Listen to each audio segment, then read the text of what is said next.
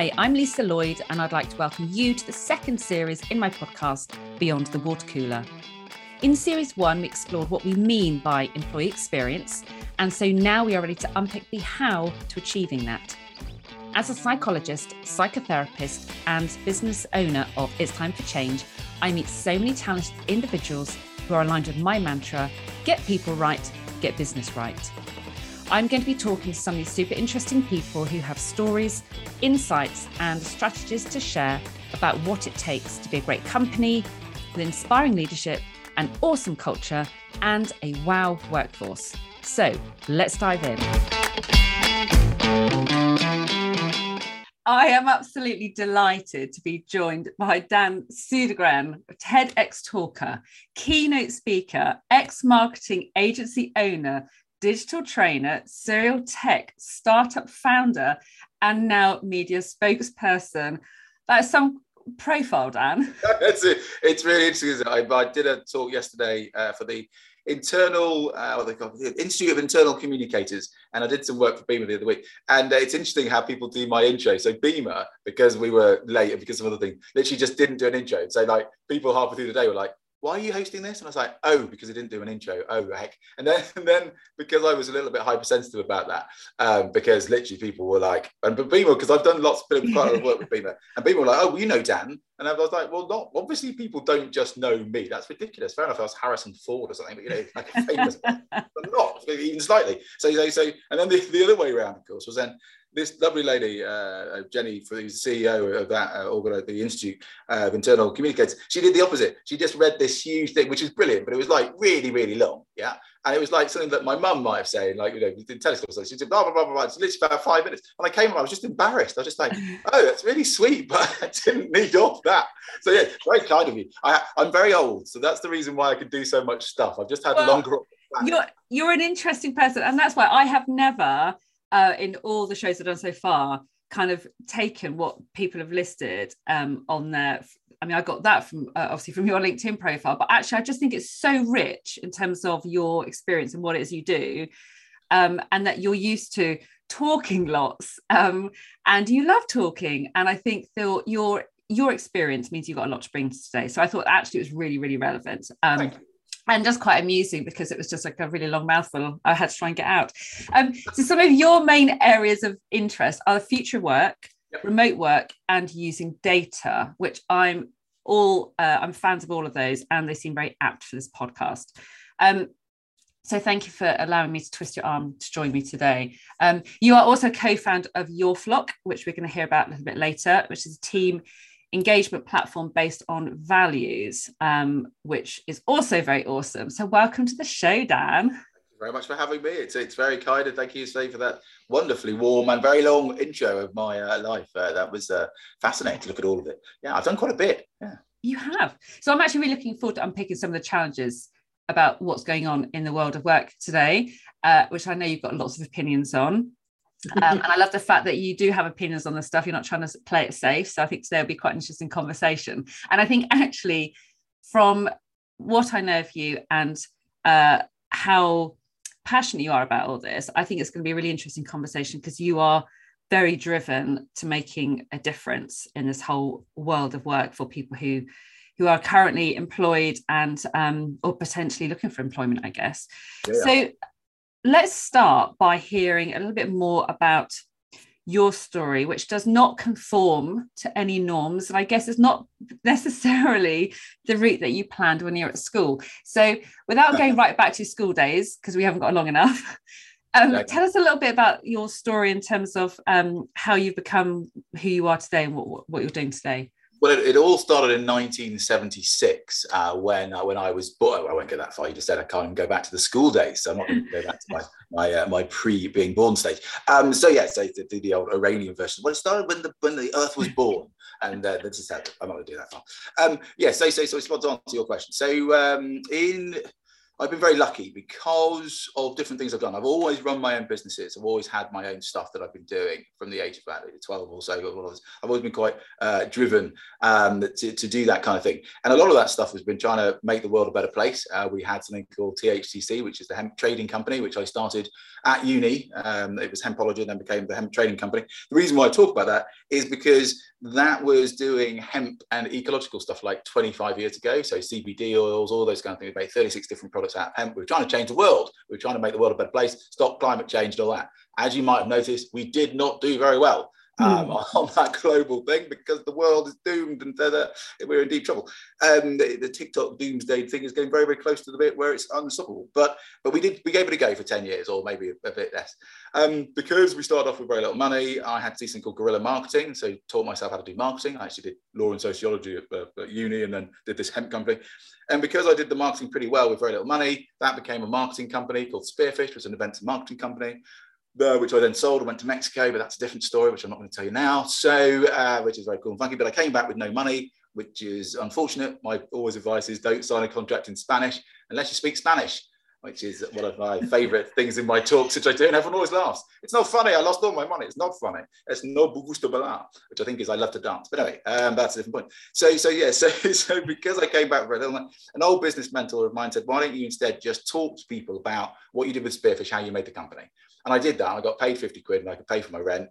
And that then spiraled into its own kind of me talking around the world and training companies in marketing and doing all sorts of corporate gigs, etc. Right. So I did all that stuff, but I also was helping people start their own businesses. And then the government picked me up and I was doing stuff, helping people with universities and all sorts, because my whole point was, how do you make people happier? Well, one way you could do it is self-actualization, which is a rep, which you'll know is stolen. Well, I'm about to say Maslow's, but it's not because he stole it from someone else, but that's a different point entirely again. Anyway, my kind of thought was if I helped people control their own destinies, make their own money, that might make them happier. Yeah, so that's what I did for a bit. Now, that was okay, but it was fundamentally wrong because that's actually not necessarily how you make or help people become happier, but you help them start businesses. But again, we'll sideline that bit. Because I did that, I got to meet lots of different tech entrepreneurs. And so because I had a little bit of spare cash, I could invest in some. And one of the ones was Your Flock. Yeah, and Your Flock was something, a team dynamics platform that I'd actually tried to build 7 years beforehand. Yeah, and because I had the joy of being called a tech futurist is just simply someone who does stuff too early and doesn't make loads of money. Yeah, because if you weren't a tech futurist, you would be a millionaire or a billion. You know, this is the thing. You'd be sitting on a, you'd be sitting on a beach. You wouldn't be sitting there talking to the BBC, on the breakfast table. You'd own yachts, things. Anyway. So because I got known as a tech futurist, because I had things like, I had an augmented reality company 12 years ago and all these other things, right? So I'd seen on the horizon that something like Your Flock, which was called Macaulay at the time, something like this was going to be needed. Whether, obviously I couldn't predict that COVID and all this other stuff would happen and accelerate the whole process, but it was quite obvious where the world was going. And I actually met Michal, my co-founder, at Bizonic. I was doing a talk for Fiverr about the gig economy. And so I was talking about, this is like 7 or 8 years ago, yeah, it's stuff like Madman's Dreams, yeah, and so I was just doing this, and so I met Michal, and he's like, I've got this thing, and it wasn't a SaaS product, which I know you've had to play around with, which is cool, so thanks for that, and it wasn't that digital product, it was just the thinking behind it, the consultancy around it, and because I was teaching corporates how to do digital transformation, I was like, well, I'll give you some money, we'll digitally transform this as well, and maybe if we're lucky, we can build something from it. It's a very complicated subject, but maybe because the advancing technology, it's possible. Yeah. 3 years later, or 3 or 4 years later, with some machine learning and some amazing help from like 12 learning development specialists and business psychologists and all sorts of folk, we built Your Flock, as it's now known, and it now helps hold teams together and uses values, as you say, to make people be happy, well, potentially be happier at work, definitely be happier in their teams and make their bosses happy because they don't leave the company. And so that's, and we use data and we use loads of weird and wonderful things. So yeah, so my story has really been like an entrepreneurial route through the world, trying to help people. And then I kind of realized that one of the ways that we can really help people more is helping them be happier at work, because work takes up such a huge part of your life. And if you're not running your own business, and I realized, because I wrote a book about it, did some other stuff and video and things, I'm sure it helped about, 10,000 people start their own businesses, which is cool and funky, but it's 10,000. And what I want to do is help 1 million. Well, if you want to help 1 million, you can help 1 million people be happier at work, because people are more likely to be employed and unhappy at work than they are going to be unhappy running their own business. Because actually, most people, even though it's hard to do, love running their own businesses, even if they're poor, because it's their own business. Mastery, autonomy, purpose, all this funky stuff that we all know and love. You know more about than I do. But that's the reason why that's a really powerful driver. And that's why people tend to be happy. Don't get me wrong. It doesn't mean they're not stressed. It doesn't mean they're not burnt out. It doesn't mean any of those things, but it does tend to mean that they are more content because they control their own destiny. And I think that's a really important distinction, actually, Dan, in terms of happy does not mean that we are all walking around doing our day job, smiling and high-fiving each other and feeling very chilled. It is about feeling content and feeling I've got a really clear sense of purpose that motivates me, and I know I'm making a difference, I'm recognized, and all your kind of basic emotional needs being met.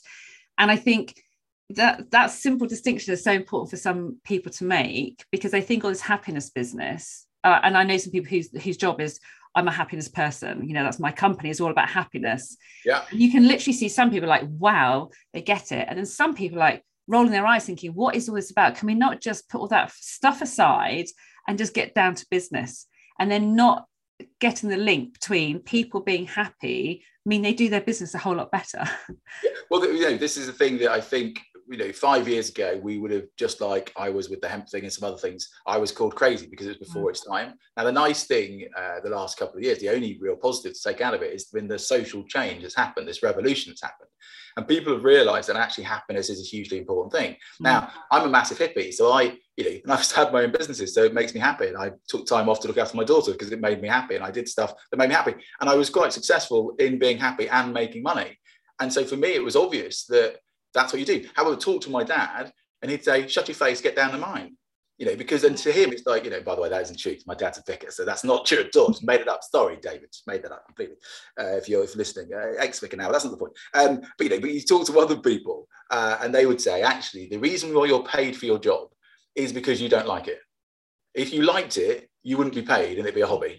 Yeah, and that's what we used to think. We used to believe the Victorian ways of looking at it. That's what we used to think. You know, if you don't like your job, good, because you shouldn't do. Now there's underneath that, and that's why I did mention my dad, there is a religious undertone to all that, which is actually quite weird and a bit weird. But there's also the same thing to capitalism about saving and all sorts of stuff. You can look into Weber's sociology of religions and all things. But this comes back to a very, very central point.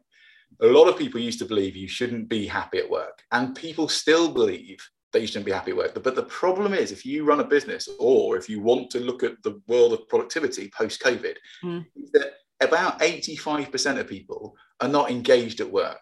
85% of this is the Gallup stuff that comes out, some other things. There's loads of stats around this, but there's loads of reasons for it as well. But if you're not engaged at work, you're not productive. If you're engaged at work, you're 5 times more productive. And so what's happening at the moment is we have a lot, certainly in the UK, in fact, in Europe, we're some of the worst for it. And the UK, we must probably outline this for a whole host of reasons we're not going to talk about now.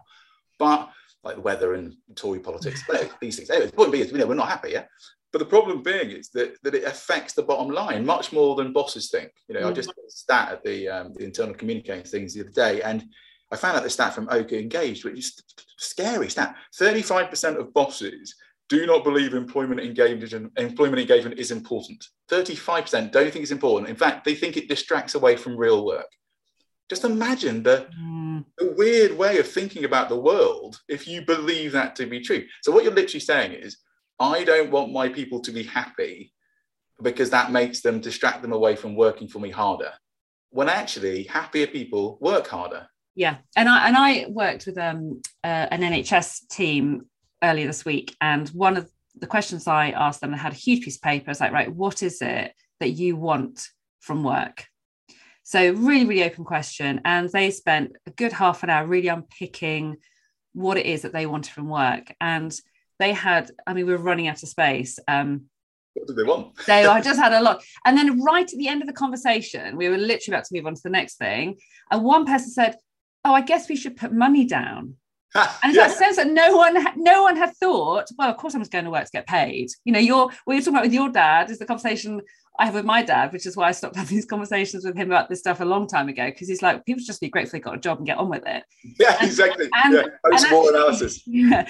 Whereas these people are like, if I go to work and if I have a voice, I'm listened to, and if I'm just noticed, and if I can feel like I'm making a difference rather than just banging my head against the wall and not getting anywhere, that's the stuff I want to feel every day. And the money comes after us. And some of the research shows that in terms of, people leaving their jobs, it's not necessarily because of money, although that's becoming more of an issue now. People are being more transparent about pay. And that's kind of one of the big changes. But the sense that people are not, the money's not the big motivator. No, absolutely. It's flexibility and it's the happiness. Yes. Well, okay. So there's two things really to unpack. Number one is there is a difference. We've got to be careful I always think we've got to be careful when we use, because I used to use very grandiose, like 1 in 5 people don't feel connected at work, which is true. Yeah. And one of the feelings, and the feelings thing is really important. In fact, but the thing is, it goes 1 in 5 feel they don't belong at work. Yeah. But that's 1 in 4 if it's under 30s. Yeah. So the difference is it's the different in ages. Yeah. So something like 73% of people who are under 30 would leave their job to go to a better job, a more ideal job that links to their values, that pays them less. Yes. Okay? Now, but my guess is if you go up to about 50, and again, I'm not saying this is the case, I do not know, as I haven't got the data, but I imagine it changes as they get older. Yeah. And you could argue loads of different reasons for this. Now, it's the same thing with job frequency, job happiness levels, all these different things are socioeconomic. They are socioeconomic things. So the demographics and the psychographics of the people and what sector they work in all makes a play. So, you can come up again, because I champion kind of remote work. So I've been doing it myself for 10 years. And I think that people who are trying to get us back into the fields, get back to the offices, you workers, are the same people that try to get us back into the fields. Get back into the factories, stop striking, get back in the factories and make the shoes. Stop, get back in the fields and make the thing, do the thing with the thing. It's the same people. It's always the same people. Landed gentry, always the same people. Factory, always the same people. People who own the newspapers, always the same people. Politicians, always the same people. Point being is, Dave, that the next generation might not listen to any of this fluff. Yeah, they might not. They might have to, because the economic situation gets so bad that there's no jobs and there's no universal basic income. But I think anyone with kind of, be careful with words, but the future will have to include universal basic income. Now, if that's the case, then people won't work for the money. They'll work because they love it, which is why in my TED talk I talk about the future of work is not what you think. Because it isn't. It's not going to be about crunching stuff and thinking. It's actually going to be about connecting and collaborating and teamwork, right? So if you use something like your flock with the values things that we do, we know that certain sectors have more values than others. Well, not more values, got to be careful with. So let's say, for example, one of the values is teamwork.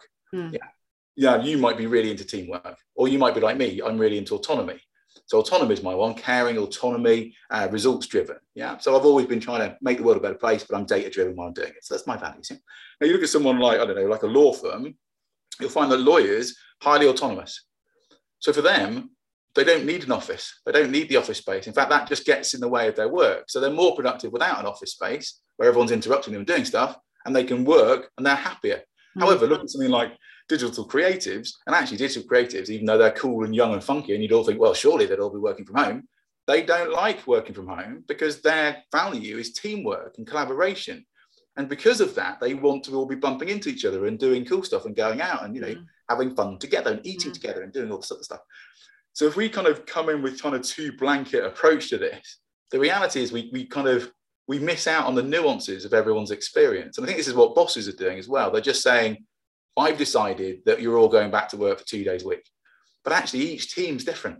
Yes, because I was going to say, it's not even what sector you're in. I think it's what your particular team is within an organization. And I think most companies, from what I've heard, and again I might not be right, seem to be having a blanket approach. You've got the people at the top saying this is what we can do for everyone, and it doesn't work. I was having conversations with people last week saying, well, I don't need to be in the office as much as a junior does, because the junior's learning and they need the mentoring and they want to be observing. They just want to be around and kind of soaking up all the stuff that you get when you're new to a job. Whereas the leader was, actually, I don't need to be there. I can just be at home and cracking on with the stuff rather than spending 4 hours a day traveling, because that's not a good use of time. But isn't it the weirdest thing that the CEOs and the bosses have been doing remote work forever? And they're the people who they don't go back into the office anyway. They've always been out, they've always been doing stuff and always been popping back in. Now, they are also the people that say, get back into the office because I need you back in the office. But the thing is, and this is, again, this one's proven completely by data. This is not a demographic thing. It is a demographic thing, but it's completely proven by the data. So Bruce Daisy did some great work, and they did this here in Australia. So it kind of proved, as they were coming out of it before we did, it kind of proved the point. So there's a direct correlation, between how non-diverse your board is, and how much you want people to get back into the office. And it's not even funny. It's just literally a line. It's just and there's a couple of outliners, but it's just a trend. Yeah. So the more traditional your approach, the more, without being really bad, the more white, male, and ale and stale that your board is, yeah, the more they want you to get back into the office and do the work. Yeah. Now this should be scary for everybody. The reason why I talk about diversity and inclusion so much is not just because it's the morally right thing to do and because it makes the world a better place and society better. And there is such a thing called society, by the way. Remember when we were all in lockdown and we all thought society was a big thing, really important. And now we're like, oh, well, don't worry, let's all go back to what, we've forgotten that society was the thing that kept us all alive, like the NHS, etc. We were all going outside clapping, weren't we? Can we not remember? That was only 2 years ago.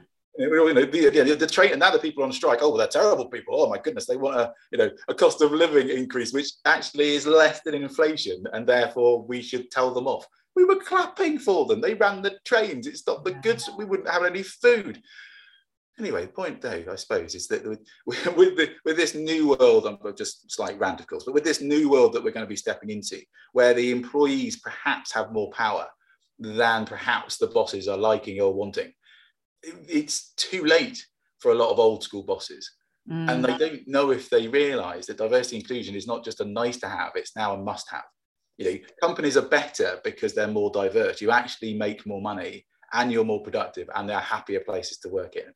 And it will be interesting to see in the next couple of years if just by a process of bizarre natural selection, these places of non-diversity start actually dying out because everyone leaves, apart from the 5 guys who love each other, who sit in the office together and play. So that's an interesting point then, because I know some of the companies, when I'm talking with people who have been tasked with, I need to make this company somewhere that employees really enjoy being. I need to look at the whole employee engagement agenda and so on, which has been tasked, one person, which I always think is quite an interesting approach.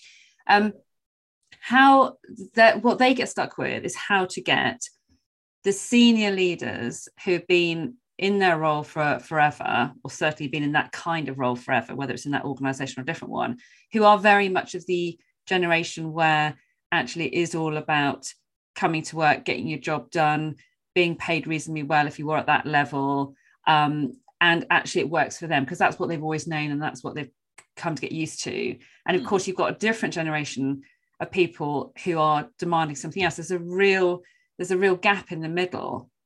Yeah. So it's about how to change the mindset of some of those people who are just so resistant to it, and whether they can change or whether actually it will be a case of, as you say, everyone leaves and you have just that board of people sitting on their own.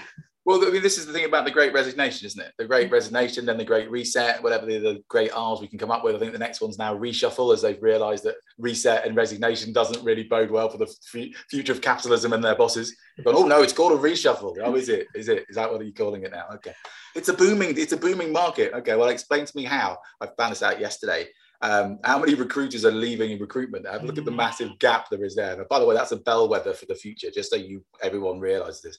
Oh, it's amazing how many jobs are advertised. Yeah, because they're mainly part-time and most of them are non-contract. But yeah, but no one, everyone's got jobs. Yeah, they've got jobs for 3 hours, so they're no longer on dole. I mean, fair enough, well done. It happens to be bullshit.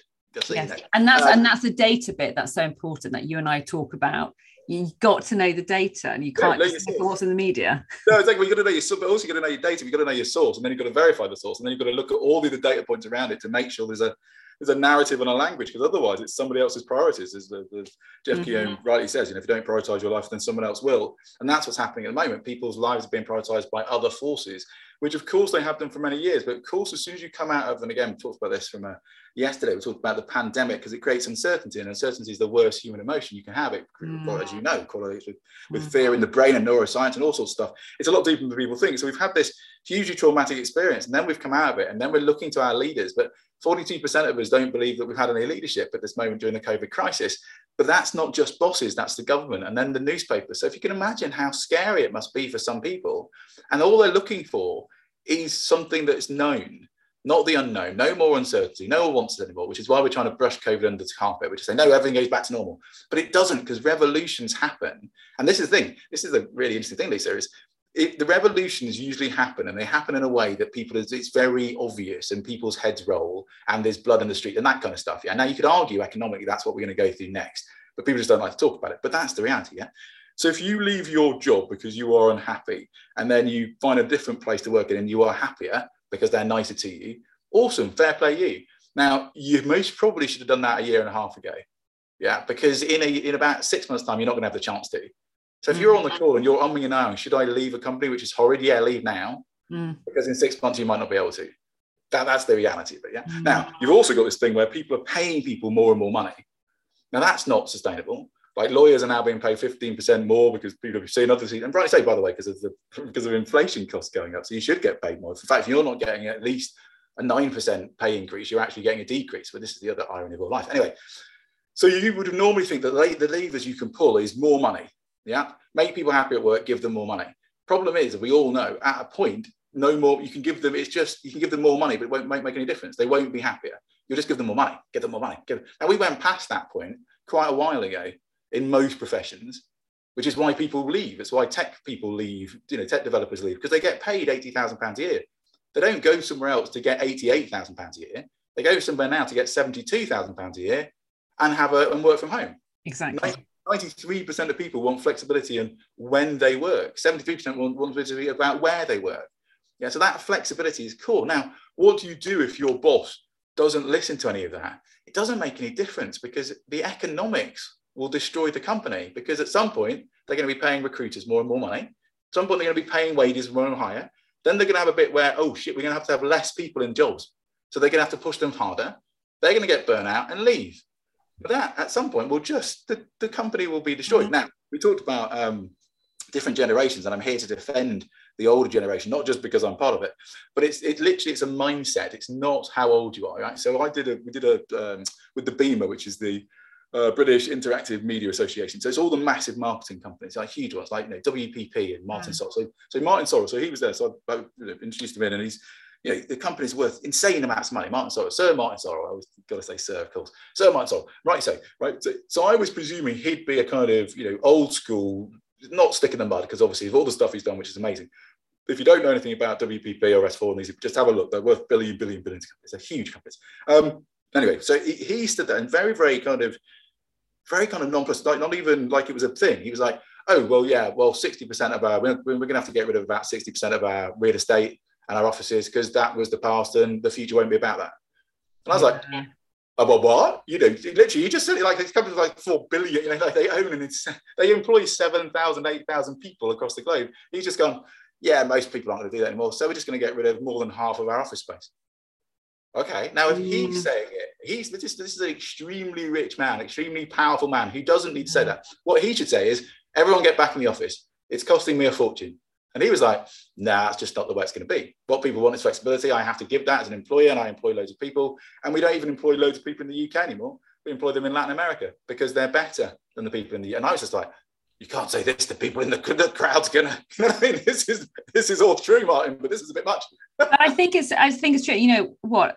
I'm very aware on my podcast that I try to get. I'm trying to make sure that we're representing, different generations and different people with different roles within a company. So you haven't just got the people sitting in a boardroom, but actually some of the most inspiring guests I've had so far, who are really on the board, like they're leading the way the workplaces work and how people engage and how we think about the future of work, are people like David McLeod, Stuart Nielsen, Jim Liptrot. I mean, they're all people who are of an older generation, older than you and I should say. I'm very old. But they are so ahead of the game in terms of, and they have been for a while. It's that sense of that it's not rocket science. This is how we should all be behaving. And so they are awesome role models, which is why they are brilliant in terms of helping communicate that message to their peer group, wherever that peer group is, just in terms of, actually, I can see the difference it makes. And they can talk quite openly about the difference it makes. It's not, I'm not struggling to come up with the data to show that it makes a difference. It's really obvious that what I'm doing is working. Yeah, I mean, Martin, literally, that talk, which had Google, Diageo, all these massive companies, all they talked about was the power of culture. All they were talking about was the power of people. And if you want to be innovative and you want to have these companies, you have to hard bake it into the culture, which is picking the right people. It's really funny for me because half of it was an advert for your flop, because they were talking, making sure you got the values right and making sure everyone knows each other's values and you're all doing this thing together. And I was like, Can't mention your flock, but it's what your flock does. It's what my company does. It's what in tech does it with data. I'm so clever. I'm so clever. Wasn't mine. Mikhail Vishnevsky came up with it. I just co-founded. So it's very exciting that this change is happening not only on a senior level, but also on people who are younger innately know it. It's a little bit like, it's exactly the same as when I was young and we were talking about mobile being the next big thing, or being natives and social media being quite important. And you had people at the top going, no, I don't think so. I read a newspaper. I don't think anyone's going to be doing this television stuff. You know what I mean? Or no one's going to have a mobile phone that can go on the internet. That'd be insane. Why would they do that? What a waste of their time. Instagram's quite big. Instagram, you say? No, I'm not sure that will be very good. So what is then the advice then for like thinking ahead? So for the future work and how we support leaders to think about this differently. Because part of that is actually them knowing what their particular workforce wants and what's getting, what helps them feel good about coming to work and help them be able to do their job well, help them feel that they're successful, and what's getting in the way. And so getting that feedback. So for me, when people talk about high performing teams, a lot of it comes down to the ability to listen well, the ability to get that feedback and actually invite the feedback, hear it properly and act on it. Yeah. For you, how does that fit in with kind of what your thoughts are around sort of what high performing teams are about in the future? Well, to reiterate too much was exactly what you said, but that's what it is, isn't it? Google knows this. The reason why your flock's based on stuff from Stanford and then finished off at Manchester Union, is it's based on all this good stuff, is because that's the future of work. Future of work is way beyond what we think at the moment in the way of feedback from employees. Yeah, the future of work will literally be that you weekly, do something with technology, or even daily do something with pulse surveys and all these other things, because that data is there. Now, don't get me wrong, you could, if you're a massive company, usually you could do something like Glint or these other ones. There's lots of these things out there, yeah, and they're not necessarily as nuanced as your flock because we do it based on values, but it'll at least give you the data points that you start to need. Now, if you've got loads of people in your company, and I would say, even if you don't have loads, but you are hybrid, or you are remote, and my favorite term on this is remote forced rather than remote first, because a lot of people are, like 90% of people were. We were very lucky because we were remote. We were always going to be remote from day one. It's in our DNA. Loads of other people aren't. Of course they're not. Now, if you're not, that data feedback loop is hugely important.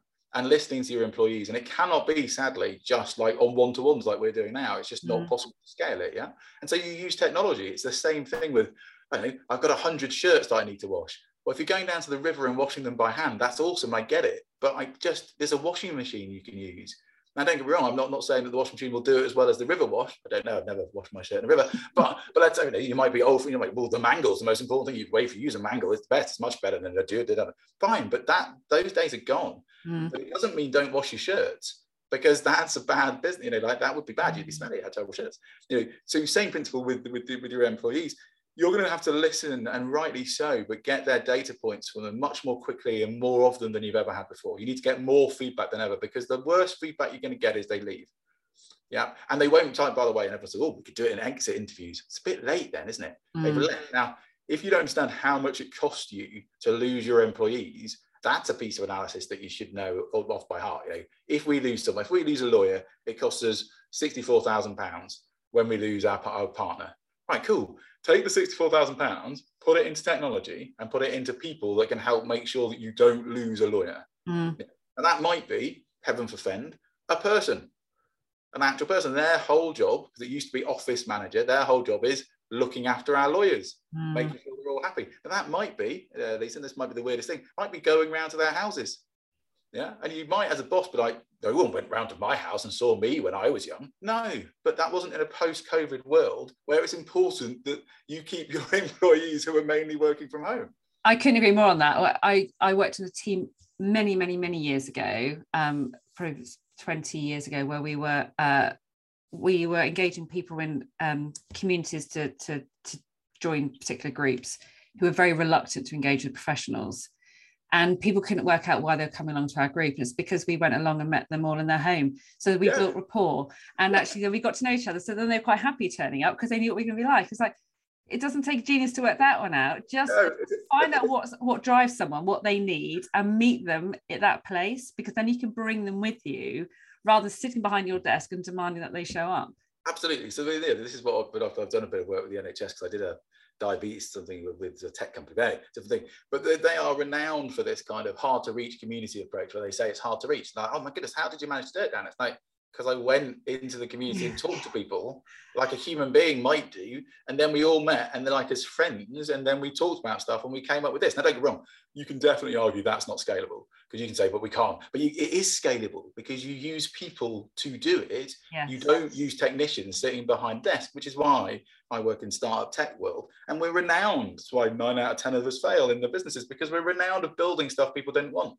But if you're creating a company culture now without an office, you will have to find out how to do that properly with values which align with each other.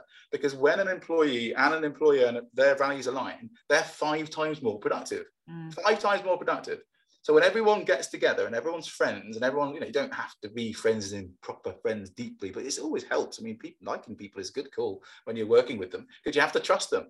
You've got to remember, companies aren't just these things. They're not amalgamations of people that we squish together. And well, they weren't they? We literally employed people, squished them together in an office and said, right, get on and crack on, do this work.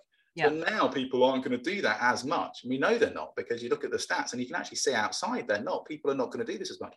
Some people might love doing it. That's great, but that's not the point. So if you don't have an office space that creates this company culture for you, and of course, this is why people did things like had bean bags and they had like ping pong tables and free beer, completely missing that bit of the iceberg of Google's success.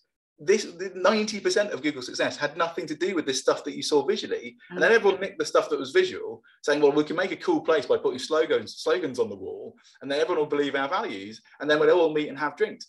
But that's not nothing to do with company culture. That was just successful companies did that at the end of everything else. Yeah. Now, so what you've got to do as a manager or as a boss or anybody, if you care about teams and stuff, utilize technologies like your Flock, but other ones as well, to actually get to know people, get to know your team, what drives them, what motivates them, what their fears are. Heck, you can just do it by talking. You most probably couldn't scale it with talking and not have 10 people do it. Well, and I think that's really interesting, that whole using tech to get to know people, because for me, so my husband's in tech and I'm in people, so we've always kind of like polar opposites. So I've probably, because of that, I've always been slightly resistant to tech, just because we always have this debate. We've had this debate for years and years about the future of tech, and actually everyone's going to be sitting in their own little room, never having social contact again, just communicating via tech. And I was like, that makes me shiver. So that's not tech. Also, you just said tech like this. You've gone, and therefore tech. You might as well just go, therefore the Terminator, therefore exactly. AI. Exactly. But now you look at the benefits, and it's that sense of, because I think, again, some companies I know who are the people who will typically just grab at everything and anything to try and fill a hole. So they won't use it. A bit like the beanbags, they think that's the culture. They'll grab something thinking, this now ticks the box that we're now looking after our people. And so when people grab some type of tech, in the sense that we've now got this, we've got tech happening over here, so we don't have to have the conversations anymore. We don't have to kind of have the human interaction anymore. That for me rings alarm bells. But when you get the balance right, in that you are using tech to find out where the needs are, what the needs are, and then you can address those really, really well. And of course, the tech doesn't mean you stop talking to people. It doesn't mean you stop having those one-to-ones, which obviously you can't have one-to-ones with everybody, but you don't have to have them as often because you still know you're still getting that feedback. So it's very much that balance, isn't it? Well, no, it isn't, but it's the start of the conversation, not the end of the conversation. So using technology to start a conversation around it. Or, for example, your Flock, if someone hasn't done the bit and hasn't given you feedback for a bit, that will flag up and they'll say, this person hasn't talked for a bit, and so maybe have a chat with them. They can also then tick a box and say, I'd like to have a one-to-one this week around this thing, around my values. We also don't ask just blanket questions about, are you happy at work? Because of course that's no nuance, and everyone says, oh yes, I'm happy, and then leave. Yeah, but that's not, so we're talking about values. So it's like, give me an example how you've been caring in your organization this week. If we know one of their core values is caring, we ask that question. And if they say, oh, there hasn't been any, as the manager or the team leader or the boss, you should be going, oh, heck, 80% of our people are caring, but we haven't done anything caring at all for a month. Oh, what should we do? Now, don't get me wrong. If you are a very hands-on person and there's 10 people in the team, you will do this maybe naturally in an office space because you'd have chats with people and water coolers, and that's a good boss. Good leadership, servant leadership, yes. Most people haven't been there, haven't done that. And now you haven't got the office. You can't. And you can't just phone people up and say, hey, well, you should. Hey, I just wanted to have a chat about you and your life and how happy you are. Awesome. That's just being a good boss. You know, Dr. Blow, Richard Woods, John Pittman and other people. But, you know, during the pandemic and other times, they were all very great hands-on bosses. And they went around and saw people physically and met them and did things and did all this stuff. All the good stuff that people are doing, IMD solicitors, for example, all the mentoring stuff that they're doing, all this is the reason why they win all these awards. Your flock is just one part of what they do, but your flock gives them the data points so then they know that action should be done. And that's the key bit. It's not, we're not looking at all to replace people, because that's insane. It's like saying, you know, are we looking to replace accountants? No, we're just giving them a calculator. You know, we're giving them an Excel spreadsheet. It doesn't replace accountants. Excel does not. It just makes them be able to do this thing quicker and then do the human part of their job more. And we don't want people to do the data part of their job. We want, if this is the thing about quite a few of the other offerings out there, they'll give you a load of data. Yeah. And then it's up to you to then interpret that data and act on it. Now, I don't Who's got the time for that? No, exactly. So all you've got is another problem. Yeah. You know, I've now got 1,000 data points. What do? I know, read through the 1,000 data points. Oh, thanks. It's a bit like, you know, if you use for your business, you Google Analytics. You know, it's great, except surely Google Analytics, it being Google, and there's a reason why they don't, but it should just go, these are the 3 things you need to do. And then leave you there, you know what I mean? It doesn't need to do, I'll drill down into my own data. Why? Just use Uber Suggest, by the way. It's a much better tool, and you can just, it does that automatically for you. Anyway, another point. So this is what technology needs to do. Now, what makes me smile when you talk about tech in a negative way, and you have every right to, is that for a very long time in the media, but also in our own stories and, you know, Terminators and all these other things, we've had this negative view of the future, dystopian view of the future, and around data. But actually, data in the human context, it just means that you're more humane, because that's what actually the problem we've got at the moment is, because human resources isn't humane enough. It doesn't have data points, it doesn't care, it's not empathetic, and it can't predict stuff. It's actually the other way around. Technology helps us become better humans because we have data to otherwise it's just my opinion. I agree. And you don't know where to focus. You don't know where the needs are. You can't possibly get all the feedback you need from your teams if you don't have some way of collecting that, or even just using the data they've already got. You know, the number of times people will be, if I go and speak to a company about what they're doing, and they'll say, well, we're doing this, this, and this. And I was like, well, why are you doing that? Well, because someone came and gave us a really good talk on it, not because it was based on a particular need. Okay, what difference is it making? Oh, we don't know. We've got these people employed here, and they're ready and waiting. It's like they don't have the data, and therefore you're wasting these resources, and you're still probably missing the point. So I think data. I mean, I was playing slightly devil's advocate in terms of saying, you know, I'm a real data fan in terms of you've got to know the impact, you've got to know where the need is, and you've got to do it in a way that is really simple to access. So I know with your flock, actually, the data you get takes like a couple of minutes to read, and it tells you what you need to go and do, and then you can just tootle off and do it. And it makes a difference rather than having to spend ages getting the feedback or working out what I now need to go and do as a leader. And I think that simplifies it hugely. That is exactly why we built it. We also built it because of my own kind of, because I knew that I wasn't a very good leader in that respect. I knew that, you know, when I had a team of people, I'd be like, right, let's crack on, because I'm very driven and I'm very, you know, insights, I'd be a red. In Myers-Briggs, I'm an ENTP, which just basically means I'm a twat. You know, so all these things happen, but actually I need a bit of help to sometimes say, okay, who do I need to talk to about this? Because I wouldn't naturally do it. I wouldn't naturally go, oh heck, I haven't talked to Josh for a while about the fact that he's really results driven. And actually, if I gave him a few more of the Excel spreadsheet points, he'd be excited and therefore do more work on the next feature because he's results driven and he's, you know, customer focused. But by knowing that about Josh, knowing about different people, I can then look at how I'm not managing them, because managing is the wrong word, but how you're leading them. And often with leadership, you can get kind of obsessed with, I'm leading the company and we need to make more money and all these other things. But you only do that by the people being happier and more productive. It's that way round. But then I would say that because this is what we do as a job. However, it's also why I put money into your flock. So, you know, I was a customer of your flock before I actually invested money. And in fact, a very close friend of mine used it for their business, and it made a massive difference. And it saved them, like, literally from making a terrible mistake, which they were going to make because of confirmation bias and loads of other recruitment things. They were going to make this massive thing. your flock, because at the time it was working in recruitment as well, it just flagged this issue and said, we don't have the same values. We don't have the same values, and the rest of the team have this value and that person doesn't. It's good that you have differences. So it's not like Belbin. With Belbin's about team roles, and you have to have different people in different team roles, yes. And with insights, you say you want to have different colors, yes. But with values, you don't necessarily want it to be that different, because values is underneath it. Yeah. So if all your team values teamwork, and then one person doesn't at all, it can create a problem. But also, if all your partners are a certain way, then certainly for a law firm, that partner will leave, and that costs you £64,000. Yeah, and so you look at lawyers. Lawyers have, in that sector, have a tremendously high employee churn rate, and it's costing them billions of pounds. Yeah, and what we've got to realise in this next bit of life is we won't have that billions of pounds, because the economy is going to squish the billions of pounds out. So you're not going to have that natural just go, oh, well, it's just the way it is in our life. Churn rate's always high, because the churn rate will destroy your company. And I think it's really interesting, the point you made about character differences. So if you're not someone who naturally finds it easy to remember to go and talk to different people or to follow up on things, and I have to say, there are lots of people in leadership management positions now who fall into that category, and we have lots of conversations about how they could perhaps do it differently, or actually if someone else is able to fill that role because they feel very uncomfortable doing it. But just knowing that it's just because you might not be very good at it or feel very comfortable doing it or remember to do it or have the time to do it doesn't mean it can't happen. You've got to find a way to still have those interactions. Yeah, I completely get that.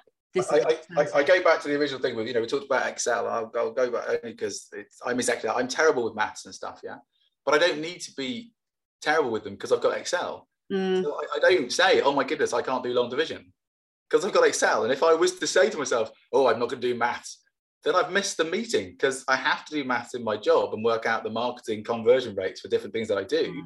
Yeah, I just use Excel, and I just use Google Analytics, some other things, and it's just, so the maths part of my job I don't like, but I have technology that costs me $9.99 a month, so it's now sorted. Yeah.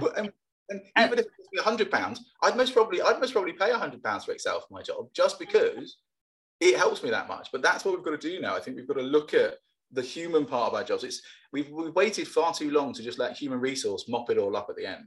And poor old human resource, that's why they're so stressed most of the time. Oh, yeah. It's not a nice job.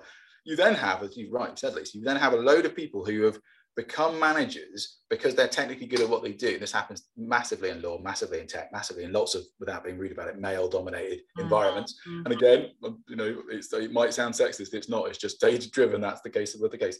Yeah, and they shouldn't be, by the way. That's why we need more women in tech. We need more women in STEM and more women in law. But again, viva revolution on that one. Just have quotas, people. Just have quotas. Anyway, I'm not allowed to say that, so I'll wait. So. Very simple process, just have quotas, it's easy. Anyway, it's fine. Anyway, sorry. So you have this thing where people kind of went up to the top, but don't have any kind of but they shouldn't have management skills, because they were never, they're not innate. Some people are very lucky that they might be innate because they're innately caring, and maybe that's good. But management and leadership are different things. And not most people might going to be able to stand at the top and shout about a PowerPoint thing, but that isn't getting the most out of your team. Yeah? It's just saying, well done, everyone, you've done well. Now, one of the key ones that people, I'm not going to say that blokes don't do, but certain managers don't do, is recognition.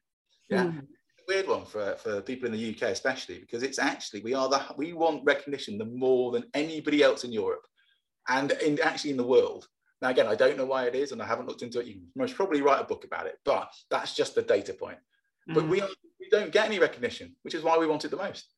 But recognition is really easy, because it's just saying well done for a job well done and backing it up with some data. Now your flock will be able to say, oh, this person's driven by recognition as well. So if that person's driven by recognition and you're not giving them any, on top of the fact that we know from the data, just Google it, Britain wants more recognition and stuff. That's why we're leaving, because our bosses, we've gone through this whole traumatic experience, and most bosses aren't just going, oh, hey, have a week off. Well done. You've been great. Thank you for all your hard work. Awesome. What they might do is say, here's some more money. And then we're going to go, that money's already gone, because guess what? The cost of living has just gone up. So it just evaporates, yeah? And no one cares about it, because no one really cares about the money side of it, yeah? So then you have this issue, which you could have done things like, okay, you can build new offices because you want to impress people. Doesn't work because people don't come back to them, yeah? You can give them more money or to give them decent computers for their home life. By the way, you should have already, You know, if you haven't given them a nice chair and a standing desk, you're a bad boss, just full stop. And it actually should be illegal, but that's a different point entirely. You could give them a bit more money so they can extend their houses and homes and buy a new car, but it's frivolous. And we all know that you don't care about it 30 seconds later. We know this, right? There's loads of other stuff you can do. But then there's the deeper thing that you can do, because all those things cost money. The deeper thing you can do is just become a better person. You know, so you're doing the opposite of what I've just done there. I haven't listened to you. I haven't asked questions. I haven't given you recognition. I haven't done all these things because we're on a podcast and, I don't employ you. But if I did employ you, my job would be not to make sure that I didn't do what I just did then, because it's a one-to, but I'm just broadcasting information. But also, if I was asking you more questions and giving you more recognition and giving you a career path and making you have hope for the future and getting rid of your uncertainty and your pain, you're going to frigging stay at the company. But if I gave you on top of that autonomy, mastery and purpose, you'd most probably like working there. And then on top of that, I gave you some friends that you could meet occasionally, maybe at an office. And then maybe after that, we go for dinner, maybe, and have a nice party. And I don't know, go to Malaysia or something for a 2-week retreat. You'd most probably stay with that company quite a long time. You might even tell me. One going to Malaysia. I would join the one going to Malaysia. We could do all of it. We could do all it together. What Buffer did. Buffer did this. Instead of having a tech company, instead of having an office, they take people. Everyone goes on this company retreat, and every 3 months they go to different places around the globe. Nice. Yeah. Surprisingly enough, they don't find it hard to recruit some of the best tech talent in the world. There might be a reason. It's not just the holidays. It's because it's a nice place to work. Plus, you get to travel around the world and meet people as digital nomads and meet everyone together and get to know them. Because there is a thing in life, and this is the bit that it's going to be fascinating for me working in tech, and this is the bit which tech can sometimes make you believe doesn't exist. Human beings need to be near each other and touch each other, and that's an HR issue, but and hold hands and eat together. That's what company, because that's the thing. If we don't eat together with people and don't know them, don't breathe their own air and don't get to know them and have eye contact, all these things, that's why people are leaving, because human beings need that connection. Social connection, yeah. If we didn't, we'd be just robots and it'd be easy. Now, the reason why productivity went up instead of down in the pandemic is not a good thing. It's because everyone shit themselves and they had nothing else to do. And then the bosses have come back and go, oh, great, we've saved money not having an office space. Everyone works from home. Awesome. We can give them a bit more cash back because, we've got a bit more cash in the bank. But we're wondering why people have got burnout. We've just gone through a traumatic war-like experience. Yeah. And if you don't realize that as a boss and you're not empathetic, I'm not empathetic, but even I know that it was a shit time. Yeah. And people, you should be nicer now to people, right?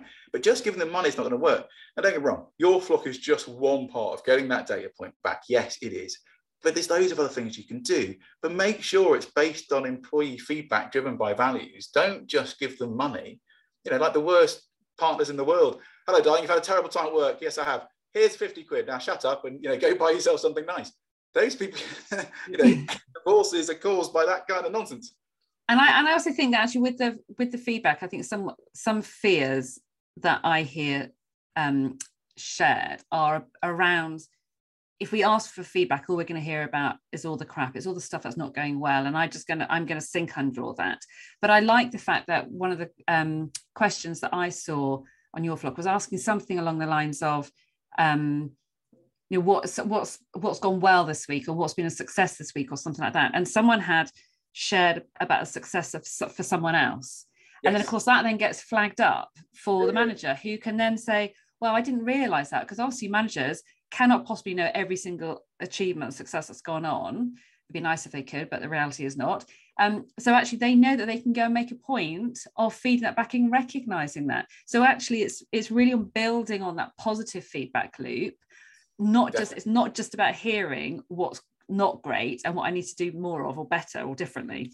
Well, absolutely, because then it does the opposite. And this is why when you create your own surveys, do our own stuff, we've got to be really careful of the wording that we use. We're very lucky because we created it with a load of learning development and psychologists. So, and also it's got a bit of machine learning in the background, so it changes stuff, and it's cool and fun. It's a piece of technology, so it's cool and funky.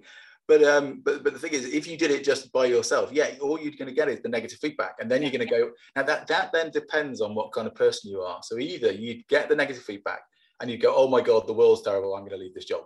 And you might be the boss and say, oh, I'm going to fire everyone. No one likes me, I'm going to fire everyone, right? Or you look at it all and go, oh my God, what will I do to make this better? So if we're a 1 out of 10, what do we do? Now, it's really interesting to talk about the negative side of it, because lots of people don't buy your flock based on the fact they know their feedback's going to be bad. Yeah, so it's like the classic smelly friends test. You know, if you don't know who the smelly friend is, it's you. Yeah. Now, a lot of people know in their industry they have a terrible company culture. And so they sit there and go, well, we're not going to do your flop because it will show us how bad it is. And just imagine how odd that way of looking at life is. Yeah. You know, like, talk about like not having a growth mindset, but just having literally a fixed mindset of it's terrible, but we don't know how terrible, because if we do, we'll definitely know it's bad. And we can just pretend that bad's not there. If we don't talk about it, we can just carry on our day job and just ignore it. Yeah, we'll just ignore it, and then we'll just blame the industry. Then we'll say, well, everyone's like that in the industry. You know, it's been like, well, how's your life going? Well, I continually get punched in my face by my brother, but all brothers are like that, so it's fine. Now, that's a terrible toxic family dynamic, but the same thing now happens in companies. But the thing about families is you can't leave, but the companies you can, and so a great red flag I always think is if someone says, we're like a family here, you're like, well, that's a toxic red flag. Thanks very much. I don't even need to go to the interview because, you shouldn't be like family. What you should be like is a team where people want to work with each other, want to be with each other, and want to progress in their lives and become better people, not make the company better, but your company should make them better by being in the company. Yeah, and when they leave, you should be so proud of it. Like you should literally be, and I love it when I see this on LinkedIn, and companies like, this person's left, it's awesome, they're now doing this. That is great, because that's what you want. Because when people leave, they're going to tell people how they left. And that's your employee brand. Now, if you're a big company, not if you're someone like the NHS, because they're too big, they're just massive. Not the fact the NHS is too big, but it almost doesn't count for the NHS. But other companies, and even for some banks, they're too big because their brand is too big. But for a guy, if you've got 500, 1,000 people in your company, your employee brand's massively important. And it's not the stuff. Your brand is what people say about you when you're outside the room. It's not what people are going to tell you whilst you're doing it. It might be you can look at your Glassdoor and say, oh, we've got a great Glassdoor review. It's all the dark web stuff. Obviously not on the dark web, but we call it dark and social. If it's on dark web, you have to really worry. That'd be fascinating. Not to touch that with the bottle. But it's the other stuff that talk about in LinkedIn. It's the other things that people talk about, moaning about things and whatever. But I think that's one of the things about human life, and you'll know this more as a psychologist and a very good business psychologist. See, recognition. There you go. That's no problem. It's clunky, proving that I'm not very good at it. There you go, it's clunky. But the point of it, it's also very true. You've got the understanding that these psychological drivers are massively important to us. And as people leave, they're going to talk about it a lot more if they have a negative experience. Now, this is one of the things about human life, is that getting that negative feedback might hurt. Okay, I get it. And, but as long as we reframe it in a positive way, then it's going to be better for you. So say your flop doesn't go on the negatives, but you might get, someone might say, how am I feeling? Has the company done enough caring stuff recently? They might say no. Well, awesome. Just do more caring stuff. Yeah. That's the point of feedback. Now, you don't get that often or always in a kind of modern, in your other relationships. So in your family, you might not have a data point that you can look at for your family relationships. You might not have it in your partners, because all those two, they're too close to other human emotions. You really want it at work, because at work, you've got to become more productive. So what would be your 2 or 3 top tips that you'd want leaders or people who are listening to this, who can influence what's going on in their organization, for them to be taking away from this, listen to this episode and thinking, right, I'm going to go and do this differently? Okay, cool. So first thing, if they haven't already, listen to every employee in their company. Yeah, doesn't make a difference if the person's the janitor all the way up to the CEO. Please, please, please. Number 2, I'm going to put that as number 2. Do not weight the opinion based on their seniority, which is a huge temptation. Well, if therefore that should be ×4. We get asked this in your flock so many times. Well, I'm the CEO, therefore surely 80% of what I'm doing is the values of the company. No, well, no, it is in your mind, and that's the problem. Yeah. Now, the other one is, have a look at your brand values, these so-called brand values, and then use something to work out what the real values are of the company. Yeah, so then you've got a benchmark. Use something that isn't talking about, you can talk to your employees and say, and they go, oh yes, integrity is key. Cool. 55% of Fortune 500 companies say that have integrity as one of their brand values. You kind of hope we've moved past that, because integrity is just, we're not going to steal your money. Yeah. Now, in late stage capitalism, can't take it as a given. As a bank, you're not going to rip us off. Of course, you are doing, by the way. So then you've got to look at who's living the values, because it's behaviours the driving moment. Your flock doesn't work on behavior. It doesn't work on psychological safety. It doesn't work on all these other stuff, because that's the human part of it. Yes. We're not abrogating responsibility for a manager or a leader. What we're saying is we can give you a data point, so then you've got to act on. So the third one is that make sure you have absolute ownership of this and learn more stuff. Because if you're still thinking, oh, I'm not sure about psychological safety, I'm not sure about behavioral understandings, I'm not sure about psychology, okay, get people in, like Lisa, like other people, to come and train you in it, because that's leadership. It's servant leadership now. And I know you can point to and say, no, those people are there and mean and nasty and they've made billions. I don't know if they're going to be here in 10 years' time. Big companies, by the way, also don't know they're going to be here in 10 years' time, which is why people like Google do so much work on this stuff. And you can just Google, the irony, you can double Google. You can Google and what they've done to make the world a better place and make their teams better. Doesn't mean it works for you. They're a tech company. But for goodness sake, if you're still at that base level of like, why is this stuff happening to me? It's not happening to you. Yeah. You know, we don't have to, we get to. You get to be a better person. You get to have better teams. You get to make sure the world's a better place and helps the world become better. If you don't want to, cool, leave your job.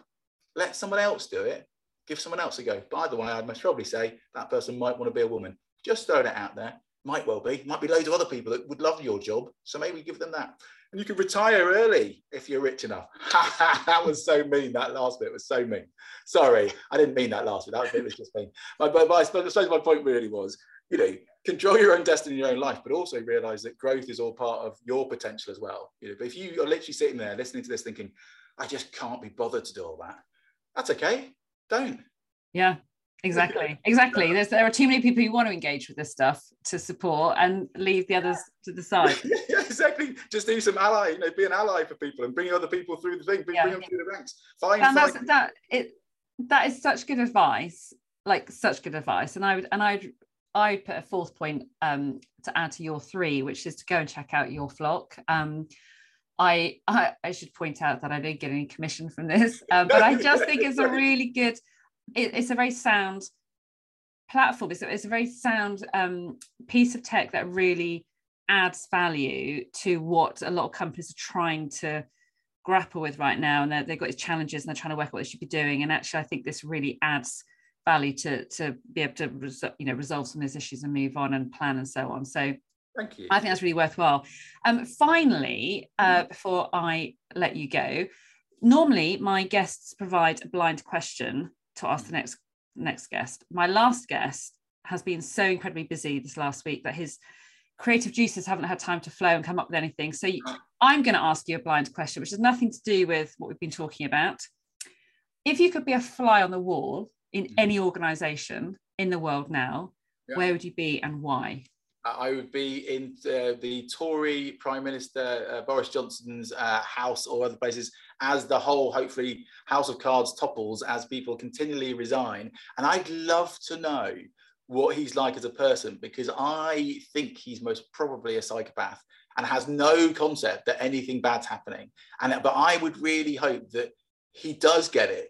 And he's just going, right, what's the thing I can do? Who can I get to this next place? Okay, well, I'm going to pull that junior minister from there and we'll put him in there and they'll become chancellor. And Carrie, could you possibly do this? And maybe someone else do this. And he's just literally just one way around, just trying to get all these people around him. Because really, as you know, as whatever the really posh guys call, it's Rees-Mogg, he was like, literally, don't worry about it because we can employ other people to fill these roles, which is absolutely right. Yeah. But if 70% of your senior managers leave in a week, it really should tell you something. You should be self-aware.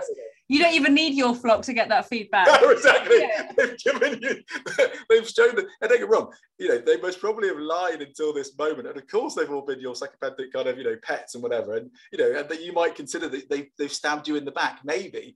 But you've got to be self-aware enough to go, oh, but the thing is, this is what I think. I think he does know, and he knows it's all a game, and he knows he's winning. And his point is, I can't lose the game because all I'll do is employ other people. And then the British people will love me again. And because he was literally talking about a third term. Like, you'd have to be a dictator to think this. So he must literally in his head must be like a dictator. Like, I will be in power as long as Putin is. That's his plan. And if that's this is why being a fly on the wall, because I have a horrible feeling that's most probably his playbook. So that's why he's got rid of the right to protest. That's why he's got rid of the strike stuff. all the stuff that, you know, proper dictators do in different countries. And we would call them banana republic, and we'd be panicking about it, and we'd be thinking about maybe sending in troops. He's done all this stuff, and no one in Britain's kind of moaned. So I'd love to be a fly on the wall just to see how mad that place really is. And I'm kind of hoping it's not as mad as I think it might be, but it might be like Adolf Hitler's bunker. I knew, Dan, when I was thinking about what to ask you, that would get a really interesting response, and you have delivered. Dan, you have been amazing today. Thank you so very much for joining me and for sharing so much of your wisdom and just talking about this stuff in a very frank way and making it very, I think, delivering a very clear message that is, it doesn't all have to be very complicated and expensive, and it's like starting again from scratch. Is basically about being human, thinking about where we are now, what needs to change, how do we know that, and then just starting from there, and starting with good conversations, whether it's with yourself, me, whoever's working with organizations, in terms of, I want to do something a bit different, what can I do, and just make that first step, because then amazing things happen. So if people want to contact you, we'll put your notes, your contact details in the show notes. Do you have a preference for how people reach out? If you find me LinkedIn, that's the best thing to do. Just Dan Sodergren, Sodergren, or more importantly, just find me at Your Flock.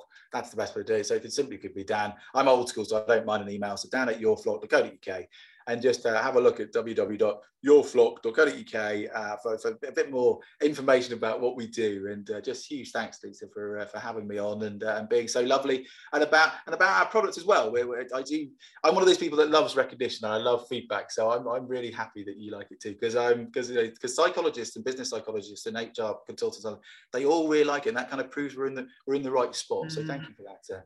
It might just be called confirmation bias. We might just let's not unpick that. No, thank you very much, Dan. Take care. Have a good rest of your day. Thank you. Thank you for joining me today on Beyond the Water Cooler. If you love it, I would really appreciate a 5-star review, as this helps more people to find the podcast. And if you haven't already, don't forget to subscribe so you get notifications every time we publish a new episode. If something in this episode has got you chomping at the bit, or if you'd like to discuss the topics covered in this podcast further, please do get in touch and we can continue the conversation. You can find me at lisa@itstimeforchange.co.uk. My details are in the show notes. If you'd like to be kept in the loop on what I'm getting up to, I publish a monthly roundup. To sign up, head over to itstimeforchange.co.uk/join the club. I'm always looking for new, interesting people to chat with on the Beyond the Water Cooler podcast. So if you have a story to tell or know of anyone who would be an inspiration to talk to, please do get in touch. And lastly, I'd love to know what you would like to hear about on the podcast. So drop me a line for all suggestions. And that way I can make sure that what I'm talking about is most helpful. See you next time.